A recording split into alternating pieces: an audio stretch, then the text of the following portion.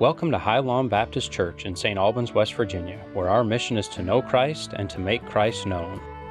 We pray that you are blessed by the sharing of God's truth for us this day. For more information, visit us online at highlawnbaptistchurch.org. Please go ahead and take out your copy of God's Word and join me in the Gospel according to St. Luke.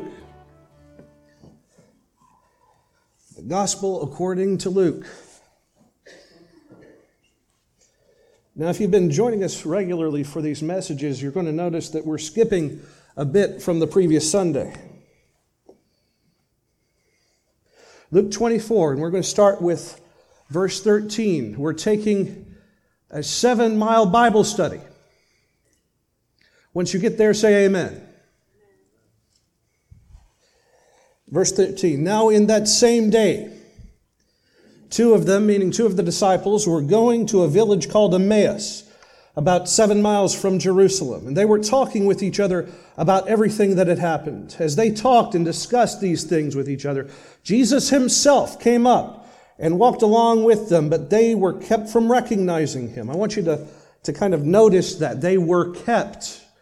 Not that they flat out didn't recognize it, but that the Holy Spirit was trying to make a point. The Spirit of God recognized that there were questions in the hearts of these men that only Christ could answer in only such a way as this. Verse 17, he asked them, "What are you discussing together as you walk along?" And they stood still with their faces downcast. One of them, named Cleophas, asked him, "Are you the only one visiting Jerusalem who does not know the things that have happened in these days?" That's the polite way of saying, have you been living under a rock for the past week? What things, he asked. About Jesus of Nazareth, they replied. He was a prophet, powerful in word and deed before God and all the people. The chief priests and the rulers handed him over to be sentenced to death, and they crucified him. But we'd hoped that he was the one who was going to redeem Israel. And what is more, it is the third day since all this took place. The horrors of the crucifixion were so intense on these believers. And I have to stress that they were believers. These were disciples of Christ. These were people that had journeyed with him all the way from being called up from the fishing nets of the Sea of Galilee, all the way down through his ministry along the banks of the Galilee, all the way down through Samaria, all the way down the banks of the River Jordan to Jerusalem. Seeing the miracles, seeing the signs and wonders, seeing lepers be made whole, seeing people who were paralyzed suddenly be able to walk, to leap for joy. Things that defied imagination, save for one thing, the love of God. And yet, having seen and witnessed all those miracles, having lived in his presence for 3 years and heard his teaching in all that time, the horrors of the crucifixion were so intense that their hearts were emptied of all that hope. And this is what they're pouring out to someone that they're perceiving as a stranger during this 7-mile hike. We had hoped that he was going to be the one to redeem all of Israel. Notice that they claimed that they hoped that they were the Messiah, but in their conversation they'd actually downgraded him to a prophet. What's more, it's the third day. So they remembered his speech. But even as they're remembering it, the doubt weighs heavy on their hearts. Going on. 22, in addition, some of our women amazed us. They went to the tomb early this morning, but didn't find his body. They came and told us that they had seen a vision of angels who said he was alive. Then some of our companions went to the tomb and found it just as the women had said, but they did not see Jesus. And he said to them, "How foolish you are! How slow to believe all that the prophets had spoken! Did not the Messiah have to suffer these things and enter into his glory?" And beginning with Moses and all the prophets, he explained to them what was said in all the scripture concerning himself. It takes a whole Bible to make a whole Christian. The New Testament is in the Old Testament concealed. The Old Testament is in the New Testament revealed. So all 7 miles that the Savior, while hidden from their sight, is walking in their midst. He starts with the book of Genesis, and all the way through the book of Malachi, he explains to them who he was. The ministry, the death, the burial, the resurrection, all of it. The New Testament literally being concealed in the Old. This was the gospel that Jesus himself used, now in their midst. And he's explaining the scriptures to them. Verse 28, as they approached the village to which they were going, Jesus continued on as they were going further, but they urged him strongly, "Stay with us, for it is nearly evening. The day is almost over." So he went in to stay with them. And when he was at the table with them, he took the bread, gave thanks, broke it, and began to give it to them. Now, if you're in a household, a Jewish household, if you have that honor, it is not you who will be asking the blessing. It's usually the person that owns the home. So this is entirely irregular. See, Jesus is never not in command of the situation. Even before his crucifixion, when he was being arrested, who was it that called their attention to who Jesus was in the Garden of Gethsemane? Who is it that you are seeking? It wasn't the kiss of the betrayer. Jesus himself volunteered the information, knowing that it must be done. Jesus is always in control. And here he is ministering to those in whose home he has been welcomed as a guest. And he is the one who raises the bread, who shows them the only things that are man-made that will ever be in heaven. And those are what? The scars on his hand. And in the breaking of bread and the declaring of that most sacred of blessings. Verse 31 tells us that their eyes were opened and they recognized him and he disappeared from their sight. Again, may God add his blessing to our reading today. They ask each other, "Were not our hearts burning within us while he talked and opened the scriptures to us?" They got up and returned at once to Jerusalem. And they found the 11 and those with them assembled together, saying, "It is true, the Lord is risen and has appeared to Simon." Then the two told what had happened on the way and how Jesus was recognized with them when he broke the bread. Our Savior lives. Our Savior lives. He died as a sacrifice for us to justify us before God. He rose to give evidence of the resurrection, that he is the first fruits from the grave. And we know as we are gathered here that there are empty seats where beloved ones of this church and of our families have gone on before us. But we also know the words of Jesus when he said, "I go and prepare a place for you, that where I am, there you may be also. In my Father's house there are many mansions. Were it not so, I would have told you. But there where I am, there may you also be." The empty tomb was the first of many. Those whose seats are now empty will be filled again. When we go home and we celebrate Easter and we see the empty chair, the place of honor in many of our families where our loved ones once sat, we have to know that on today we remember that one day that chair will be filled and that void in our existence will not be there anymore because they will be with us. The dead in Christ shall rise. Here's part of that 7-mile Bible study that Jesus gave to them as evidence of what was going on. This is from Jesus' own ancestor, David, king of Israel. "I will praise the Lord who counsels me.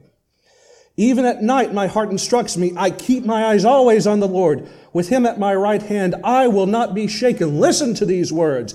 "Therefore my heart is glad and my tongue rejoices. My body will also rest secure, because you will not abandon me to the realm of the dead, nor will you let your faithful one see decay."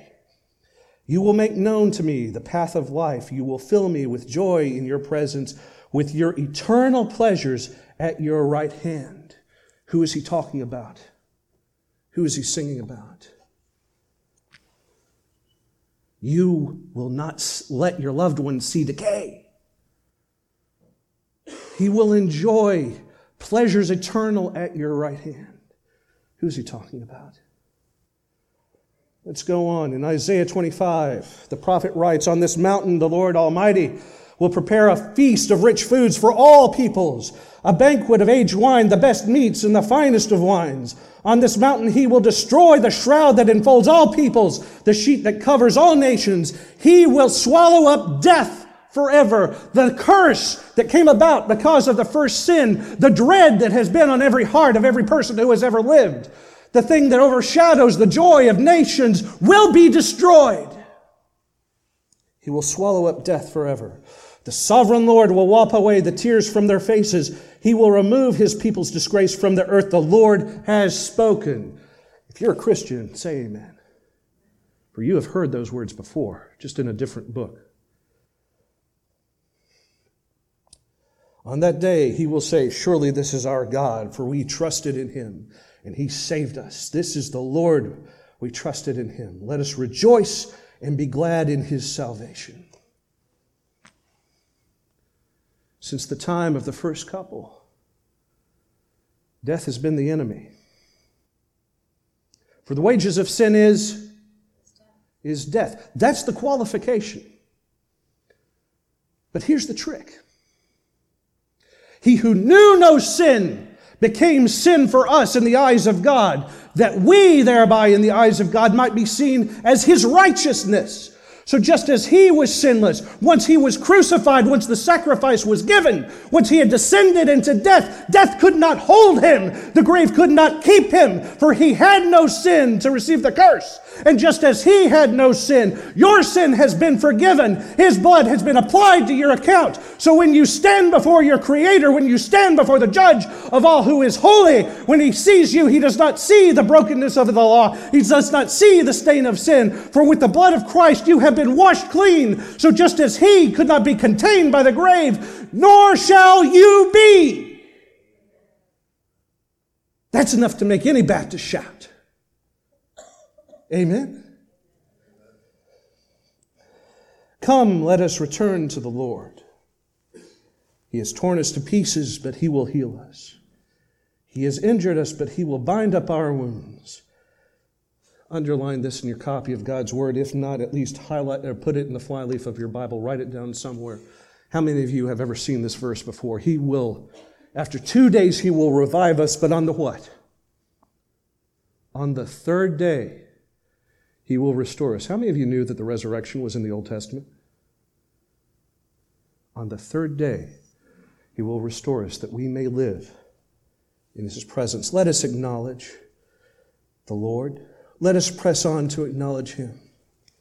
As surely as the sun rises, he will appear.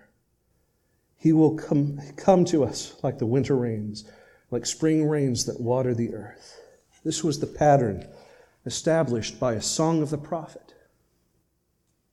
It had its immediate connotation that the people of Israel would return from bondage, but in its foretelling,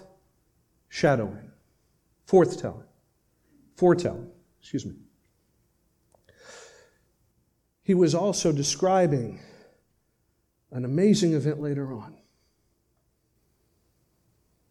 The fact that because he lives, we can face tomorrow. Because he lives, all fear is gone, as the old song tells us. Because I know he holds the future. And life is worth the living, what? Because he lives. Why, oh why, are so many Christians living today in a downcast state? Why, oh why, do many of us look at the condition of this world and simply slink back and do nothing and say nothing? Why do we allow the worries of the present to harbor in on our hearts when we have such a vibrant hope in the future. For the joy of the Lord is our strength. So rejoice in the Lord always. And again, I say, rejoice, the verse that started the Baptist faith. Rejoice and be glad. For on this day of days, we come to celebrate the fact that our Redeemer lives. And that because He lives also, the enemy has no power over us. Sin has no power over you. Now, we've talked about the regeneration process. We've talked about the fact that with the indwelling of the Holy Spirit, your nature is changed and you are no longer made in the image of this world, but you are transformed into the image of Christ. And we are ever being remodeled after Him. We are ever being sculpted and changed. We call that process sanctification. But because of the Holy Spirit's living presence within you, sealed into the day of redemption, sin is no longer the ruler in our heart. It becomes the exception. We may be saints that sometimes sin, but we are still saints. Here's the victory that describes. According to the Apostle John, the one that ran to the tomb, everyone who believes that Jesus Christ is born of God, and everyone who loves the Father loves His child as well. This is how we know that we love the children of God, by loving God and carrying out His commandments. That's the new nature.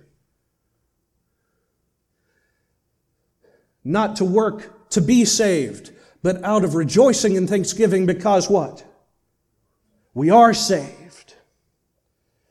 In fact, this is love for God, to keep His commandments, and His commandments are not burdensome, for everyone born of God overcomes the world.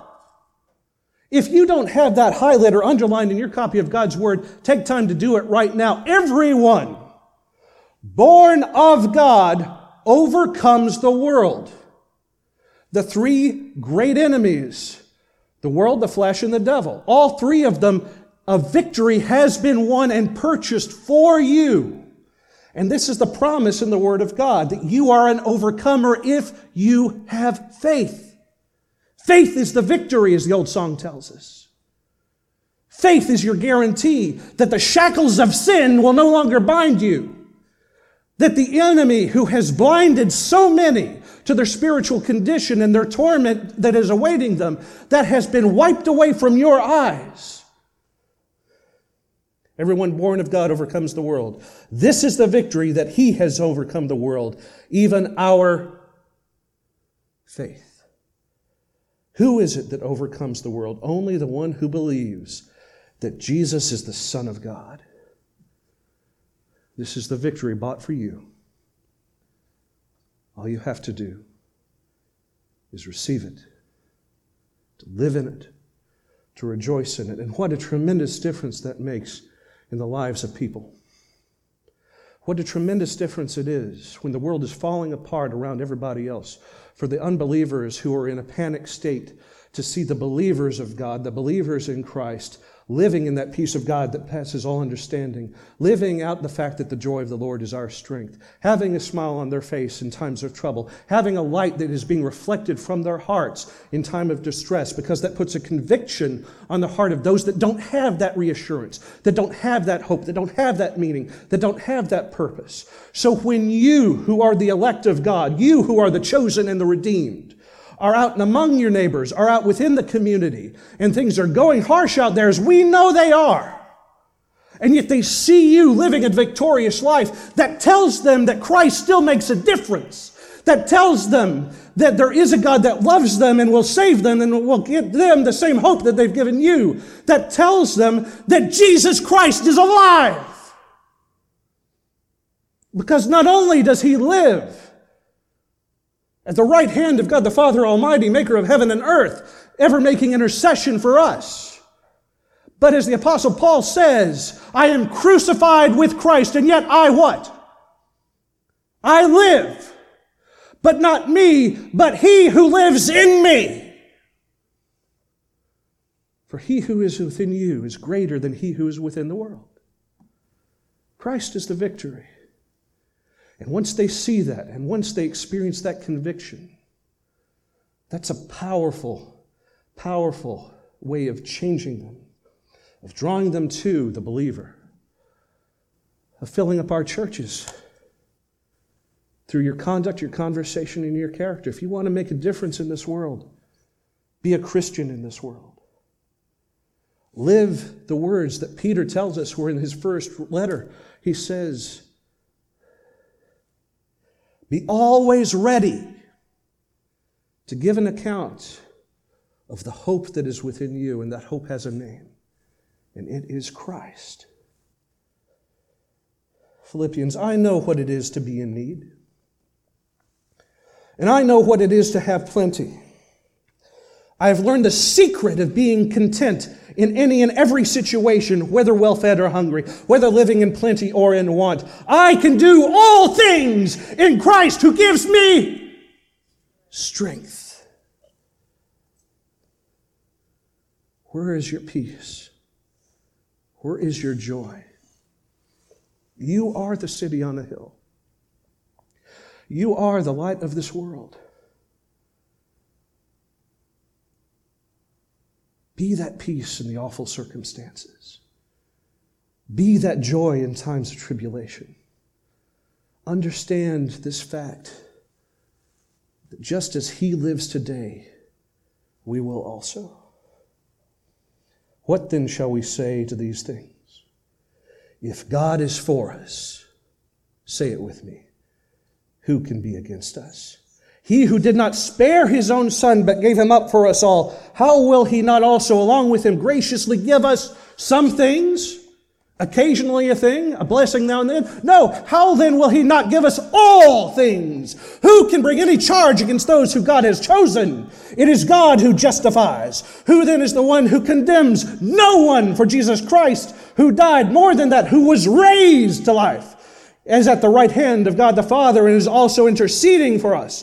Who shall separate us from the love of Christ? Shall trouble or hardship or persecution or famine or nakedness or danger or sword? As it is written, for your sake we face death all the day long. We are considered as sheep to be slaughtered. No! The defiance in the heart of the Apostle Paul was so great that he lists all these travails, he lists all these hardships, these things that he himself has suffered. The persecution, the famine, the hunger, the pain, being shipwrecked, being thrown in prison, being beaten. And he's asking, is any of this going to separate you from the love of God? And with a fire of defiance that is the Holy Spirit in the face of this world, he says, no! In all these things, we are more than conquerors through Him who first loved us.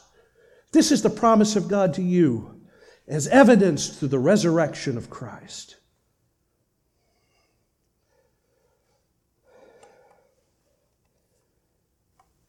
This is the end. I heard a loud voice from heaven saying, now have come the salvation and the power of the kingdom of our God, and the authority of His Messiah. For the Satan, the accuser of our brothers and sisters, who accuses them before our God day and night, has been hurled down. They triumphed over him by the blood of the Lamb and by the word of what? Their testimony, your testimony. You are both the agent of grace and the prize jewel in the crown of God. By the blood of the Lamb and the word of the testimony, they did not love their lives so much as to shirk from death. Therefore rejoice, you heavens, and you who dwell within them. But woe to the earth and the sea, because the devil has gone down to you. He will fill the earth with fury, because he knows that his time is short. The enemy knows he is conquered. The enemy knows his days are at an end. The day that Jesus arose from the grave, he knew his time was coming.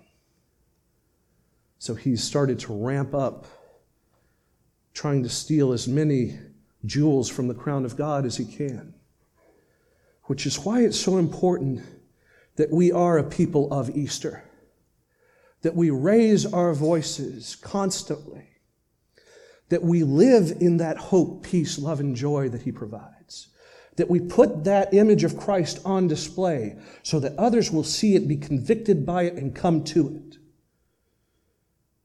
If you want to make a difference for the kingdom, live like you belong to the kingdom. When Paul says, rejoice in the law, rejoice in, that was the Pharisee Paul probably, but the Apostle Paul would say, rejoice in the Lord always, and again I say, rejoice. Do you know what kind of do you know what the Bible says about, or what the Bible calls a Christian like that? Normal! We are not meant to be a people who dwell in misery. We are not meant to be a people who exhibit weakness. We are not meant to be a people who shy away when our Savior comes under attack, when our churches come under attack, when the people of God come under attack. It is our job not to be conformed to the ways of this world, but to change the world, to stand against the evil, to shine our light in the midst of the darkness, and to proclaim to everyone who has an ear, let him hear on this day, from this time forward, from this very place, that our Savior lives. Would you say amen? I'll leave you with this last testimony of Paul. Listen, and I will tell you a mystery. We will not all sleep, but we will all be changed. In that moment, in the twinkling of an eye, at the last trumpet, for the trumpet of the Lord will sound. The dead in Christ will be raised imperishable, and we will all be changed. For that which is perishable must be clothed with the imperishable, and the mortal with immortality. When the perishable has been clothed with the imperishable, when the mortal with immortality, then the saying that is written will come true. Death has been swallowed up in victory. Where, O death, is your victory? Where, O death, is your sting? Sting of death is sin. Power of sin is the law. But thanks be to God, He gives us the victory through our Lord Jesus Christ. Therefore, my dear brothers and sisters, stand firm. Let nothing move you. No financial hardship, no pandemic, no wisdom of the so-called common age. Let nothing move you from your faith. Always give yourselves fully to the work of the Lord, because you know that your labor in the Lord is not in vain. But everything that you do, let everything that you do, whether in word or deed, be done as unto the Lord, to the glory of God the Father. People of Christ, let this day be celebrated in your hearts, not just one day out of the year,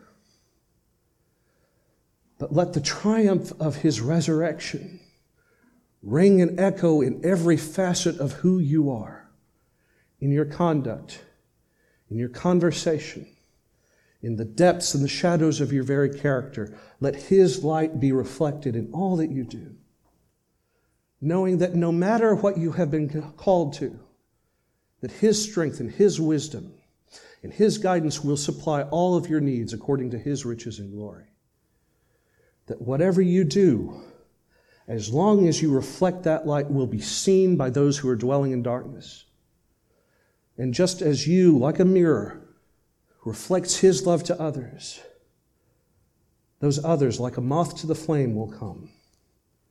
Never tire of that. Let His joy be your strength. Let His wisdom be your guide. And let the certainty of our Heavenly Father's hope, the hope that was purchased for you on that cross so long ago, that hope that is now evidenced by the empty tomb, let it reign in you. Let it give you joy. Let it provide you with the comfort of peace. knowing always that no matter where you are, no matter what you're doing, Christ that was hung on that cross, Christ that was resurrected from that tomb, is right now seated at the right-hand side of God and is praying forever for you. Christ has died, yes, but Christ is risen. And Christ will what? Come again. Rest in the joy and the peace that death has no power over you. The enemy has no claim to you. And where he is, there we will all, as long as we are in Christ, we will all also be. Celebrate it as long as ever you can. And all God's people said, amen. And Heavenly Father, as we come to you at the end of the service of the Word, we ask that you would fill our hearts with that joy. That wherever we are, whatever we're engaged in doing, whatever we've been called to do, Lord, that others would see you in us. That you would continue to refine us, to sculpt us, and to conform us to the image of your Son, that we might be as complete in his reflection as we can. Thank you for the gift of salvation. Thank you for the hope of everlasting life. Thank you for the assurance that those precious ones that we have lost, we know that they're not lost. We know they're in your arms. And we know that we'll see them again. Help us always to live in the joy that that provides. And for any that has yet to know that joy, who doesn't have that certainty, for anyone that has lost a sense of your peace, Lord, draw them now as we enter into this time of invitation. If there is a need present on any heart, a burden that is hard to bear on any soul, Lord, bring them now to your table where they may receive the warmth of your embrace. And join us together as not just a congregation, not just as an organization, but as your family. May our hearts beat forever for each other and for you. In the matchless name of Christ we pray. Let the people of God say amen. Thank you for listening to the latest podcast from High Lawn Baptist Church. If you'd like to learn more about High Lawn Baptist Church or donate to our ongoing ministry, you can do so online at highlawnbaptistchurch.org. We believe that when you love God, you share His Word, and when you love others, you spread the gospel. We hope you enjoyed today's message and pray that you'll join us again next time. Once again, thank you for listening.